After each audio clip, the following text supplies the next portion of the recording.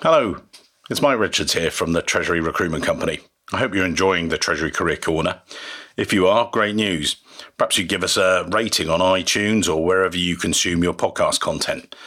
This means that even more Treasury professionals can benefit from finding out about how treasurers have achieved their career goals. The link to rate our show we'll list at the bottom of our show notes. And please remember as well, the show itself is as much about you as it is about us. If there are specific questions you want us to ask or there's feedback you want to give, please drop me an email. My direct email is mike@treasuryrecruitment.com, inventively enough. But anyway, that's enough from me. Let's get on with the show.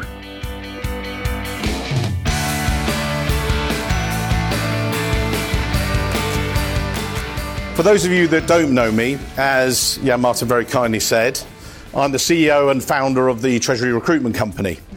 We specialise in recruiting corporate treasury professionals, basically you guys, for leading businesses around the world, and I've been doing this since 2002. Alongside my day job, I'm an active blogger, podcaster, had the lovely Jan Martin Nufer on the podcast show recently, so you can listen to that, and a regular speaker at a number of conferences around the world, discussing a variety of topics, treasury and treasury recruitment related. So today I'm talking about investing in your treasury career.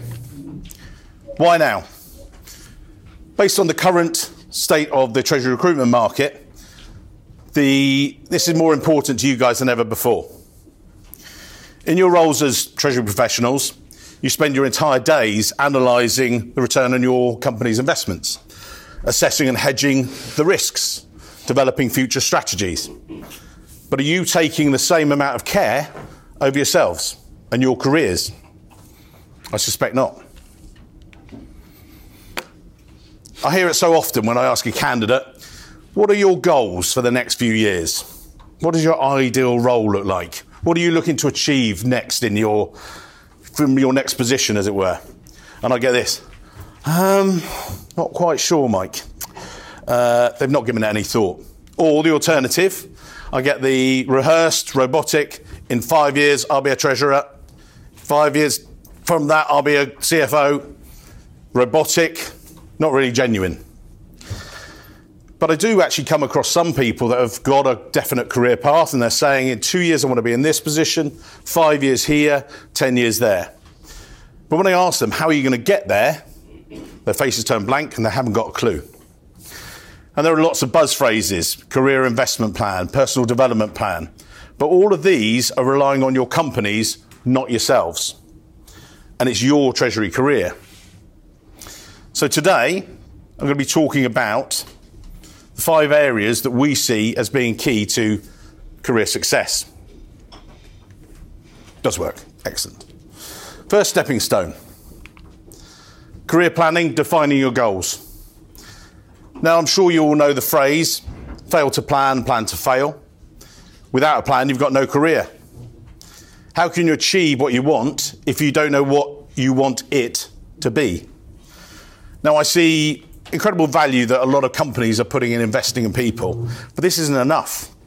It's your responsibility to make a proactive choice about your career investment plan. It'll give you a sense of purpose, added side effect of fulfillment and happiness. So I was with my colleague, Craig Martin, in the US last week, speaking at the AFP conference. And we were asked on the AFP podcast, they said, when do you think someone should start looking for a job? When should they start planning their next role? Simple answer, now. Not straight to, not when you're coasting along, top of your career, nice and relaxed. Plans change. Tomorrow your company gets bought. You're looking for a job. What if you were already doing that before? You need to take charge of your career and your present role. So you need to decide on some of these things. Decide on what your goal role is. What's that? Well, again, that's looking at not where you see yourself perhaps at the end of a happy treasury career in retirement. That's much more realistic planning stage. Maybe looking at 3 to 5 years as the job title you might want, size and company that you want to be working for. What roles are you going to enable you to achieve that? Stepping stones, if you like. Well, do your research. How are you going to do that? This is where that little known tool, LinkedIn, comes in, maybe check out the LinkedIn profiles of some of the people you want to copy, you want to emulate. Look at their careers and what steps did they take? What career choices did they make? How long did they remain in each of their roles before they moved on? So then you go on to assessing your current role. You're doing a great job. Got some great current responsibilities, strengths are going well, everything else. Doesn't matter. What are your weaknesses? What's holding you back if you do want to make that next move? Do you need to expand your experience further in other areas? Are you going to need additional training? So when I started my business, a number of years ago now, before I did that, I actually did my research and looked at other recruitment directors, successful ones, and some unsuccessful. What was their background? What did they have that I didn't have? And I realised that in order to work at the top end and recruit treasurers and things like that at the top end, I'd need to work and have recruited at that level. So I actually chose to join an executive search firm before starting up myself, because I thought, actually, I've got a gap there. And if someone says, well, how many treasurers have you recruited? None. I thought, it's not going to be the most impressive sales line, is it? It's not about me going on about it, but it's about more reviewing your progress. Are you on track? Do you need to modify? Another bit, so I started the business 2002. I knew that I wanted to expand our international footprint. So I decided to go out of my comfort zone. I know it might seem unusual, but I don't enjoy speaking. It's a learned skill. I don't go, I wake up and go, do you know, I want to do another speech today. No. Believe me, because this all relates back to Eurofinance, Paris, 2004. God, I was bad. So bad.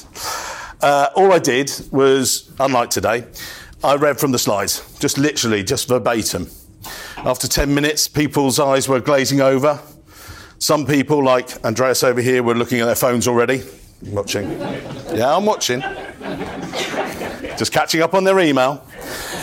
I thought, how do I recover from this? I know, I've got a way to get through this. I'll go straight to Q&A. Quite early in the session, question and answer.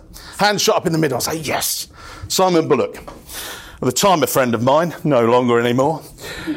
CFO of CNBC Europe. I said, Simon, you've got a question, what's your question? He asked his question. And I then said the immortal words, Simon, that's not the question we rehearsed. It was a really bad day. But I decided to review, I practiced, and I keep getting on stage. And I keep dodging the tomatoes. I've spoken at the Chicago Summit 5 years in a row, 4 international conferences, AFP last week, Chicago for the second time. I'm not saying all this, look at me, da-da-da. That's not it. It's to demonstrate to you guys that your goals and you need to push yourselves out of your comfort zone. If you've got weaknesses, build up on them. Get rid of them. You need to demonstrate that you need to evolve over time and need to stretch you. And it's your responsibility, as I've said.